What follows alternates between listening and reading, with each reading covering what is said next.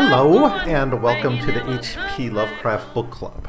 So in this episode, I'll be looking at chapters 2 and 3 of The Shadow over Innsmouth. So if you're just joining me, you can go back and listen to my previous episode, and hopefully if you enjoy this, you can go back and listen to this entire series I am doing on H.P. Lovecraft, where I'll be looking at all of his works in roughly chronological order.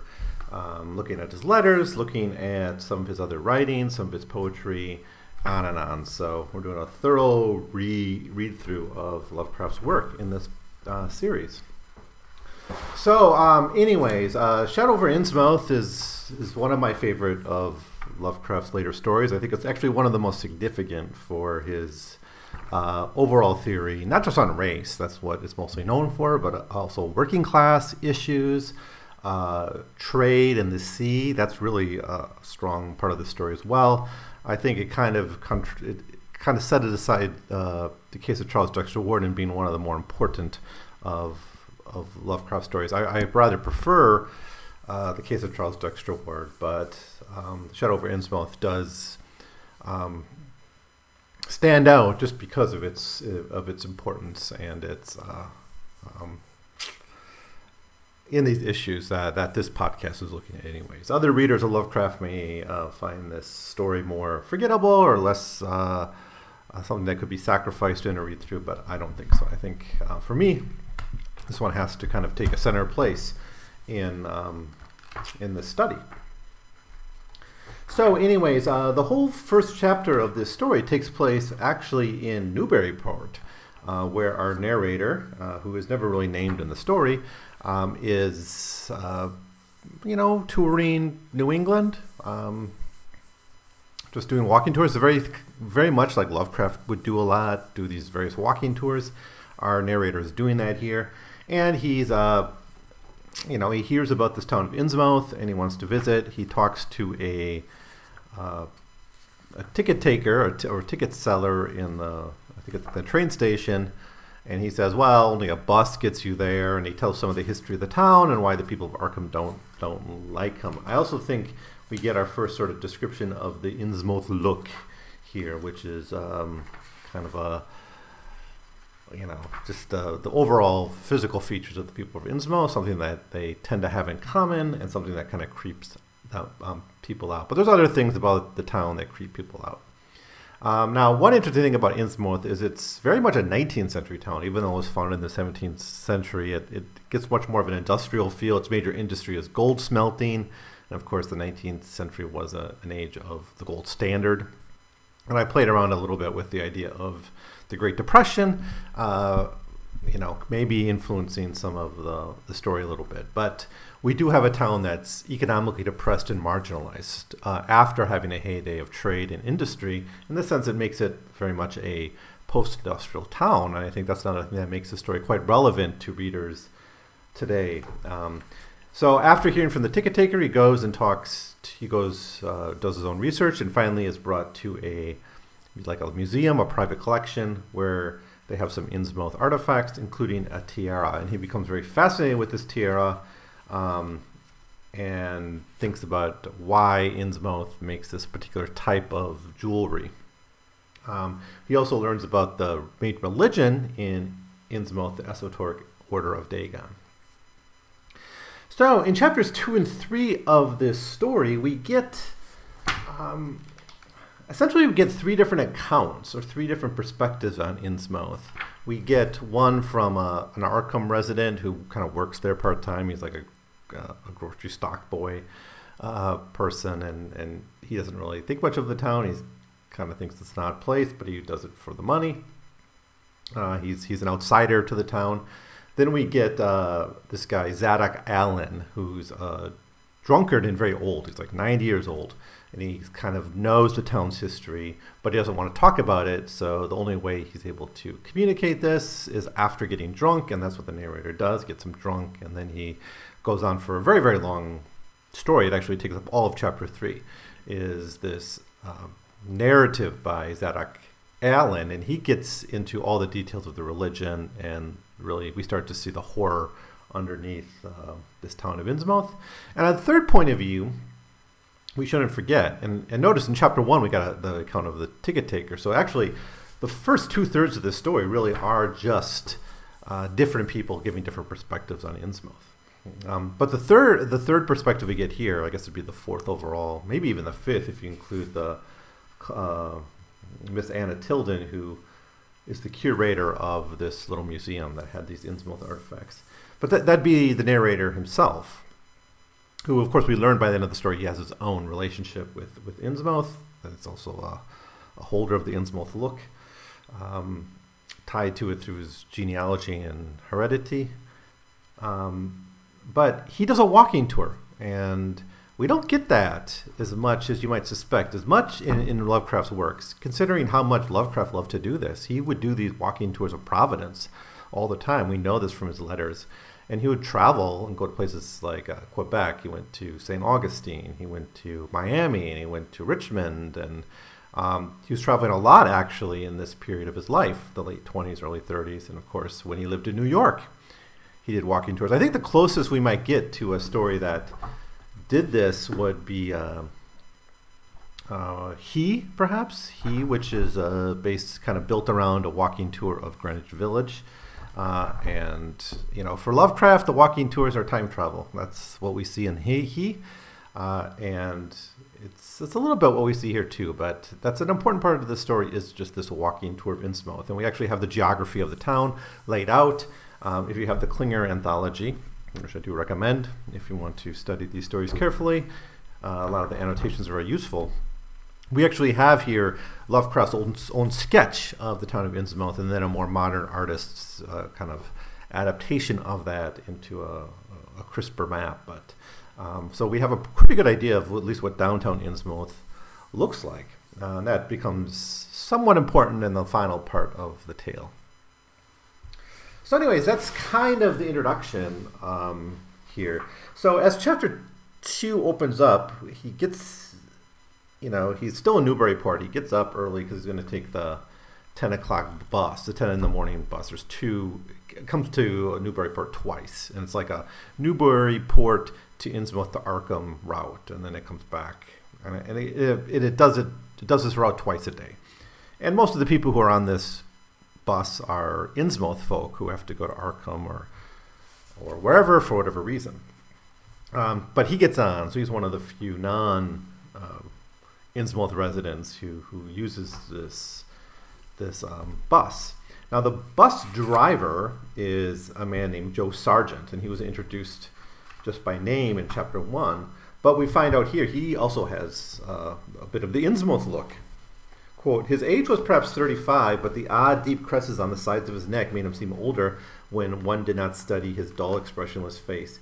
He had a narrow head, bulging watery blue eyes that never seemed to wink, a flat nose, a receding forehead and chin, a singularly undeveloped ears, a long, thick lip, and coarse, parched, grayish cheeks seemed almost beardless except for some sparse yellow hairs that strangled and curled in irregular patches, and in places the surface seemed queerly irregular, as if peeling from some cutaneous disease.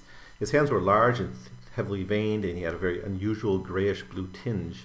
The fingers were strikingly short in proportion to the rest of the structure, and he seemed to have a tendency to curl closely into the huge palm. As he walked toward the bus, I observed this peculiarly shambling gait and saw that his feet were inordinately immense. The more I studied him, the more I wondered how you could buy shoes to fit them. End quote. So he's deep in the Innsmouth look. It's a transition that people go through as they convert to deep ones, but and there's actually generational transition as well. But he's got it bad. Now, this story is often criticized as being quite racist, dealing with with miscegenation, race mixing, and things like that. But Lovecraft writes here that this doesn't associate with any race, right? Maybe it's just a mongrelization. It's like a kind of how he saw triracial isolates, but he's dealt with those before in other stories, like Beyond the Wall of Sleep, and he doesn't really do that here. He specifically says, quote, his oddities certainly did not look Asiatic, Polynesian, Levantine, or Negroid, yet I could see why people found him alien. I myself would have thought of biological degeneration rather than alienage.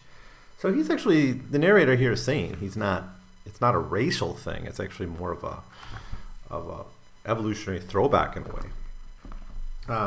So anyways, we get another travel. That's interesting here. These three stories we've been looking at, Whisper in Darkness, Mountains of Madness, and now Shadow over Innsmouth, all have this travel, this kind of entering into a new place. But in the first two stories, it's much more going to some kind of primordial time almost. And that's not really the feeling we get here. We just get actually kind of the feeling of ecological devastation in a way, and kind of just the dreariness and dirtiness. It's very much this. You get the sense of this post-industrial kind of Rust Belt town. That's kind of the feeling I often get. Now maybe this is a wrong assumption. Maybe I'm putting too much of my own kind of perspectives on it, but that's the feel I get. It's kind of like this foggy, dreary, declining town, right? It's like those when you have those towns that once had thousands of people that now just have a few hundred, and a lot of things are boarded up, and there's no one on the street. It's kind of like that. It's not really. It's not like any other place we've seen in Lovecraft's geography. And technically, we have been to Innsmouth before when we looked at the fungi from Yugoth, but that was just a couple of vignettes in a series of poems. So anyways, what do we have here? Yeah, crumbling buildings, wormy decay. There is some Georgian architecture here, but that's not the main sentiment. It's not the main kind of description we get of the town. Instead, we get more of this like brick. This red brick is more like maybe Red Hook in this way. In fact, I think the comparisons between Red Hook and this story are apt, because in both you have this kind of foreign tradition coming in from abroad. But, it's done in a very different way in this story. But it's both, maybe the geography of the town is similar, the way they look is similar. But of course, while Red Hook is thriving and Innsmouth is dying. We also get, as he enters into the town, more people that seem to have this Innsmouth look, and he seems to observe them.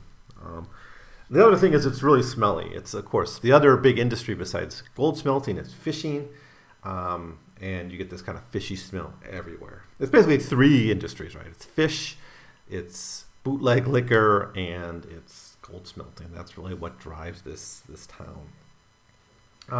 So the first place he goes in this town and visits, because he is an antiquarian, he's interested in antiquarian pursuits. The first place he goes to really visit is the Esoteric Order of Dagon, this church, which is actually a repurposed church. So they put up this new sign. It's called the Esoteric Order of Dagon. This is the religion of the people of Innsmouth. Now he's not alone. There's a pastor there, like the priest of Dagon, or the order. He's got his own kind of robes of the Order of Dagon. So this is really like a cultist, right? And we sort of seen some of this in Whisper in Darkness, with that meeting in the woods with the humans and the Mi-Go. I guess those humans were cultists in a way. I just mentioned cultists because it's such a part of like the Lovecraft lore and mythology. And of course you get them in the Call of Cthulhu, but there's not much. The cultists aren't very common. They don't show up a lot. But here is maybe where we get this imagery of like the robed priests as central to a cult. But anyways, more or less we get just the feeling of the sparseness of this. He travels around, he sees other sites, he sees the hotel, he'll be staying at the Gilman Hotel. He sees the Marsh Refining Company, which is the main industry there. There's also just normal buildings, like there's like a grocery store, and things like that. And that's where we run into this grocer boy who's from Arkham. Quote, he seemed exceptionally eager to talk, and I soon gathered that he did not like the place, its fishy smell, or its furtive people. A word with any outsider was a relief to him. He hailed from Arkham, boarded with a family who came from Ipswich, and went back home whenever he got a moment off. His family did not like him to work in Innsmouth, but the chain had transferred him there, and they did not wish to give up his job. End quote. So it's still somewhat tied. I mean, it's I guess it's important enough for this grocery chain to maintain its store in Innsmouth, and and even to send workers there. But by and large, the town is declining and being abandoned by the outsiders, and he's an exception. And he doesn't say too much. He doesn't seem to hang out much with the Innsmouth people, so he's not able to add too much to it. But he does say that the people of Innsmouth are really furtive, are very they're not seen very often. He compares them at one point to like living like in burrows, like animals underground. But they fish and they drink. That's what they do. Quote, perhaps, judging from the quantities of bootleg liquor they consumed, they lay for most of the daylight hours in an alcoholic stupor. They seem sullenly blanded together in some sort of fellowship and understanding, despising the world as if they had access to other and preferable spheres of entity. Their appearance, especially those staring, unwinking eyes, which one never saw shut, was certainly shocking enough, and their voices were disgusting. It was awful to hear them chanting in their churches at night, and especially during their main festivals or revivals, which fell twice a year, April 30th and October 31st. Now that itself is interesting because these are these aren't standard Christian holidays, right? You have All Hallows Eve, Halloween, and Walpurgisnacht, which I think this comes up again. This is maybe the holiday that plays a major role in Dreams of the Witch House. There's a pagan holiday that's kind of a survival. It's kind of this other vernacular mythology and this vernacular tradition surviving into the modern age, which is such an important theme for Lovecraft. Other things the boy says that they do is like they do these swimming races out to Devil's Reef. This Devil's Reef is an important like gathering place for the people of Innsmouth, it seems, and they sort of swim out there, and he sees it as kind of a race. I'm not sure, maybe it's just the gathering, but he sees it as a race. He also mentions there's not many old people, and the reason for this is as they reach a certain age, they mutate into deep ones, into these monsters, which are immortal, right? So it's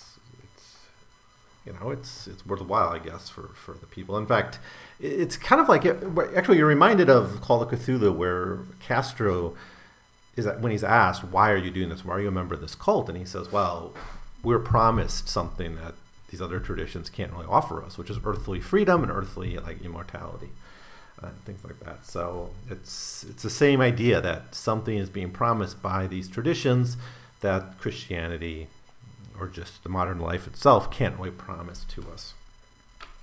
So it's a really interesting account of the story, but it's a more aloof one. The grocery boy is a bit aloof. He just gets this kind of impression of the town, and he doesn't like it, and he doesn't spend much time there. He goes to work, he comes home, is the way it seems. He doesn't really have any friends there. So we get that.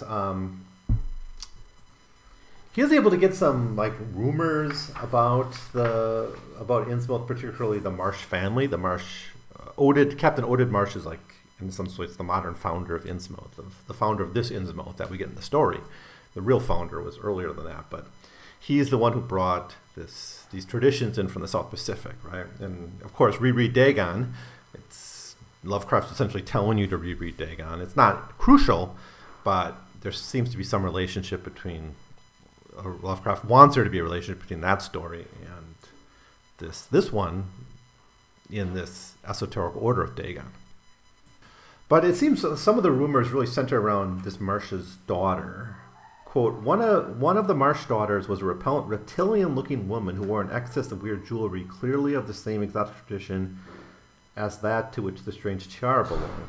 My informant had noticed it many times and had heard it spoken as of coming from some secret horde, either of pirate or of demons. The clergyman or priest, or whatever they were called nowadays, always wore this kind of ornament as a headdress, but one seldom caught glimpses of them. Other specimens of youth had not seen, though many were rumored to exist around Innsmouth. The Marshes, together with the other three gently bred families in the town, the Waits, the Gilmans, and the Elliots, were all very retiring. So we get a little bit about the elite of Innsmouth. So after this, we get our narrator's kind of walking tour, and we get our kind of some of the geography of the town. So he goes south, I guess, or is it? So let me double check these maps. Well, anyways, no, he starts out on the south side. So, like, the downtown is on the south side of this river, the Monoxet River, which is made-up river. Very New England sounding, of course, but he starts on the south. That's where, like, the downtown is. But the residential area is on the north. So he crosses this bridge, and eventually I think he crosses, like, an old rickety kind of bridge later on, where when he's kind of getting into, like, the docks and the port part of town, like the waterfront era. But the overall feel of it is it's just really a strange place, and it's got this feeling of evil and abnormality. There's no animals, there's no dogs or cats, even though it's kind of a deserted place. The windows are mostly shuttered, largely because there's not that many people there. There's a lot of rundown streets that are not paved or not really well maintained. The whole thing is not just a declining town, but also has this feeling of eeriness. If you've ever been in, like, a city street at night, maybe in a kind of a sketchy neighborhood, there's not many people there, you can kind of imagine maybe partially what he's feeling here. But, eventually he meets this guy, Zadok Allen, who is the person he's kind of seeking out because he wants to get the stories from this old timer. I think it was actually the boy who kind of leads him to Zadok Allen, the grocer boy. So anyways, there's a lot of interesting stuff here in the geography. So when you read this, it's worthwhile to kind of look at the map of Innsmouth, or download a map of Innsmouth and kind of follow along the walking tour that he goes on. It's a great moment that you can imagine Lovecraft was thinking about while doing his own walking tours of Providence or whatever. And it's worth to note that after he returns to Providence after his New York adventure, H.P. Lovecraft commented on how there were these kind of sketchy neighborhoods in Providence that he never noticed before, and he kind of started to explore them and discover them, and he writes about these in his letters. But there's this idea that even Providence is starting to decay a little bit, and you can imagine he's extending some of that feel to make Innsmouth. I'm not quite sure what all his mottos for Innsmouth were, but I think some of this comes from his own walking tours of New England port cities that these areas he was so fascinated with. All right, chapter 3 is Zadok Allen's story. It's just it's like 15 pages. It's a long chapter. But basically it centers around Zadok Allen's story. And he's drunk, and he's got this kind of strong regional accent. And Lovecraft has a lot of fun with this character and his accent, his way of talking, and his overall drunkenness. But basically our narrator's plan is to liquor him up and get him talking. And that's what happens. And it starts out saying, like, hey, I want to talk to you. But he ends up sharing, like, some of this liquor with him, and this opens his, in vino veritas, I guess. After drinking, he starts to reveal what he knows about the town, and he knows a whole lot. And this is really a key feature of the story. And it just goes from being weird to being really horrific and supernatural, at least if we take Zadok Allen's story earnestly. So the story that Zadok gives is pretty sprawling, but it is crucial to the story. In fact, it's for my money, it's all you need for really the story to work. The last 2 chapters, as we'll see in the next episode, is there are some important revelations about the personal history of our narrator, but as for describing the city of Innsmouth itself, this is the highlight, right, of the story. But it's very sprawling, and it's not continuous. It's not a very systematic story. He's drunk, right? So he's just kind of spiffing on whatever comes to his mind. But it kind of veers between history, both the history of the Marsh family and his own personal history and the history of the town, and religion and kind of the religious aspects of it. And then this kind of leads him, as it becomes more and more about the religion of the town. This leads to Zadok Allen becoming increasingly fearful and terrified and paranoid, and by the end of the story he's kind of driven himself a bit mad by his own retelling of the story. So just some of the things that he reveals. One is it's very clear that whatever change happened to Innsmouth was brought in by this Captain Obed Marsh from the Pacific Islands, right? We've known he was a merchant of the Pacific Islands. We know he kind of was traveling back and forth, but that he brought something specifically back with him, particularly rituals and beliefs, is really made clear, right? And this is not, this is set, 1927, I think the story is set. And so Obed Marsh is active during the War of 1812. So this is kind of in Zadok Allen's lifetime, essentially. We're close to it, right? He's experienced a lot of the changes in Innsmouth while he's still quite young. So some of these events predate his life, but not by much, right? And when you're reading it from our standpoint, it seems like it's ancient history. But for someone like Zadok Allen, it's in memory. So a lot of this stuff is drawn from his own experiences. But certainly what he brings in, it seems to be religious. Quote, "Never was nobody like Captain Obed, old limo Satan. I can mind him a-telling about foreign parts, and calling all the folk stupid for going to Christian meetings and bearing their burdens meek and lowly. Says they ought to get better gods like some of the folks in the Ingees, gods as bring 'em good fishing in return for their sacrifices and really answer folks' prayers." So maybe he, experienced something. Maybe he ran into, those cults of Dagon. We've seen Pacific Islanders before in these stories. We've seen the quote-unquote Kanakas who worship the Cthulhu cult, and were driven mad by that, by Cthulhu's Rising in the Call of Cthulhu. We've seen, where else do we see those? It's slipping my mind. Oh, just in Dagon itself. In Dagon, the Pacific becomes key. I think there's a few other points where Pacific Islanders emerge in the story. And, he mentions some of the things he discovered there. Told about an island east of Otaheite where there was a lot of stone ruins, probably older than anybody knew anything about, kind of them like Pompeii and the Ponape and the Carolines, but with the carvings of faces that look like big statues on Easter Island, end quote. So it's not the statues of Easter Island, but he says it's kind of like that, right? And that, of course, reminds us of the statues in Dagon. That wasn't on an island, no. That was like a freshly raised, well, I guess it was an island, but it was freshly raised, right? There was this sense that it just came out through a volcano eruption or something. It came back up above the surface. And that happens in 1916, 1917, so a century after these events. Maybe at that time it was above ground. Who knows? Now, some of these images and the jewelry and, has this image that appears to be like the Innsmouth look.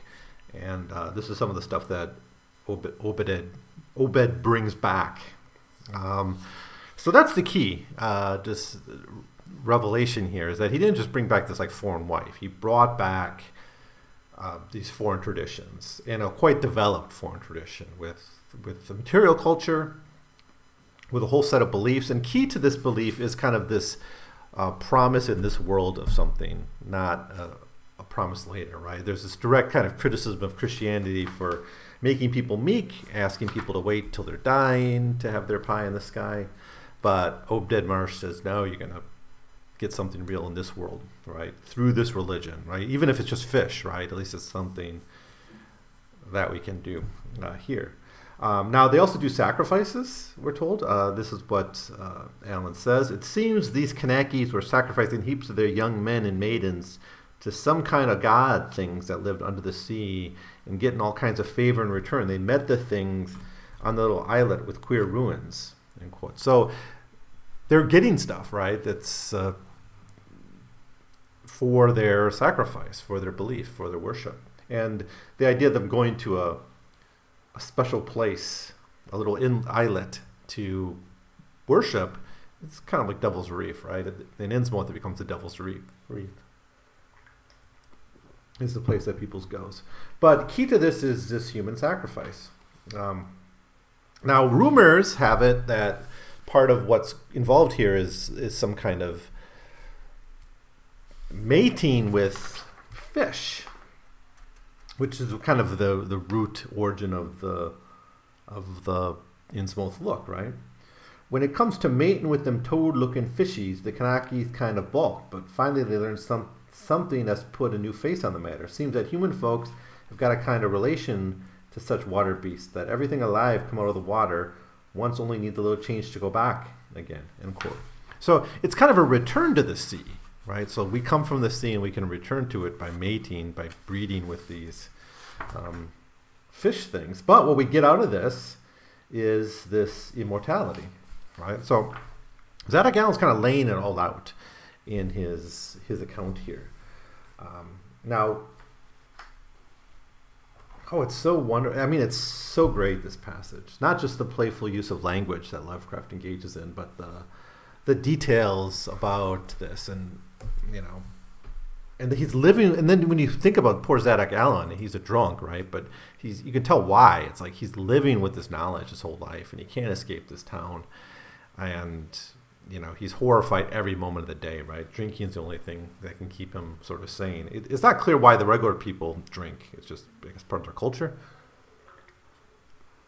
They don't seem to have that much to do besides fish and drink. But Zadok Allen is drinking just to kind of remain sane, right? And to keep this kind of knowledge suppressed. But when pulled on by this narrator, he starts to give everything up, Really key to all this, though, to this religion is this rejection, this very active rejection of Christianity, which is, of course, symbolized in the esoteric order of Dagon, where they literally take a church and repurpose it into their religion. Now, throughout this conversation, our narrator keeps giving Zadok the bottle to keep him liquored up. Some wonderful stuff here about just even the gods, right? That they seem to worship. It seems to be quite heterodox faith, actually. But they ran the Congregationalist parson out of town, and the Methodist feller quit. Never did see Resolved Babcock, the Baptist parson, again. Wrath of Jehovah. So the Christians were driven out of town explicitly. I was a little mighty critter, but I heard what I heard, and I seen what I seen. Dagon and Astrotheth, Belial and Beelzebub, golden calf and idols of Canaan and the Philistines, Babylonish abominations. End quote. So these gods, it's quite diverse what they're worshiping, but it's these kind of tied to Babylon. These are Babylonian gods, and Dagon was a Babylonian god that Lovecraft repurposed for his Pacific story. And I talked about that way back in an early episode of this podcast, how the suggestion there is this kind of these tendrils of knowledge that go into prehistory and connect the Pacific with ancient Babylon, or as in Juan Romero, connecting the Hindu world with pre-Columbian America. So what else did he talk about? He suggests they visit Devil's Reef to do these rituals. There's strange swimming things that are non-human during these rituals that he's able to observe. And so he gets into all this, and then he kind of shifts back to maybe more standard history of how the town begins to decline. And it really declines with this Reformation, if you want to call it a Reformation, of beliefs taking place under this leadership of Obed Marsh. Now there's resistance to this. There's even a moment where a lot of the cultists are arrested, but eventually the Reformation is fully achieved. He becomes increasingly mad as he tells the story, and eventually has to give up telling. At the end of the story, he's just screaming and ranting, and he just runs away from the conversation, terrified himself by telling this whole story. Now, there's one important point here, because we learn later, spoiler alert, again, this is, if you've never read Shadow over Innsmouth, our narrator is tied to this Marsh family genetically. And so he's got the Innsmouth look. And that's why he's treated a certain way in the final chapters of the story. But there's a key point that Zadok Allen makes that connects to that. Quote, in 46, Captain Obed took a second wife that nobody in the town never sees, but says he didn't want to, but was made to by them as he called in. Had 3 children by her, 2 has disappeared young, but 1 gal's looked like anybody else and was educated in Europe. Obed had finally got her married off by a trick to an Arkham feller, as didn't suspect nothing. End quote. So this is our narrator's ancestor. And so he's like the child of this second wife, but the second wife is, no one ever sees. So it's implied she's the deep one, or it seems to me. All right, I think that's good enough. I mean, it'd be so hard to fully summarize everything going on here, but really, what to make of all this, I guess. One is the narrative structure here. It's, even though it's a consistent narrative by one narrator, not like Call of Cthulhu where it's pieced together by these different stories, here's one consistent narrator throughout, but we get different points of view on Innsmouth. We get the narrator's point of view through his walking tour. We get the more aloof grocer boy. We get Zadok Allen, who's lived here his whole life. We have the ticket taker, the ticket agent guy in Newburyport, who has a more general outsider's look of the town. So we get these different perspectives, and they all have a bit of the truth to it. They all tell part of the story. But Zadok Allen's is the most complete and intimate and developed idea, and he's the one who's able to kind of shift the story from just being kind of uncanny to being a true horror story. And he does that by bringing this religious dimension, right? Now that's been foreshadowed before. We know about the esoteric order of Dagon, but we don't know that they're involved in sacrifice and interbreeding with monsters and their core belief, which is explicitly hostile to Christianity and embracing these ancient gods from apparently from Babylonia, Babylon, I should say. So the way the story comes together, I think, is really well done in the first 3 chapters. I'm less fond of chapters 4 and 5. It is kind of just the action scene. It's a chase for much of it. But anyways, we'll get to that in the next episode. What's really, I think, important here, and I think you've got to set this alongside Call of Cthulhu, and particularly the Castro confession in the Call of Cthulhu.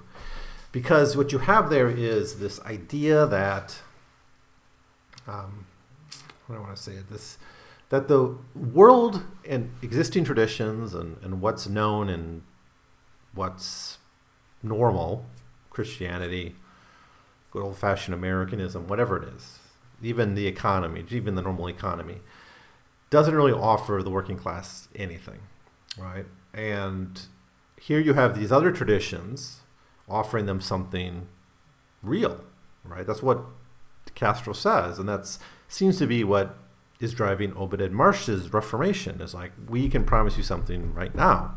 Better fishing, prosperity, but ultimately, in eternal life on this world, right? Not just the vague promise of after you die, you'll be in heaven. And that's attractive to the underclass, right? This is a bottom-up reformation too. Obed Marsh, I guess, is rich, and he brings it in, but the reform seems to come from below, right? And this pushes out the other elite, the other elite of the town, and particularly the religious elite. So it's really a story about the working class in a lot of ways. And I think that's what makes it important. And it's also in these chapters that we get the most intimate look at this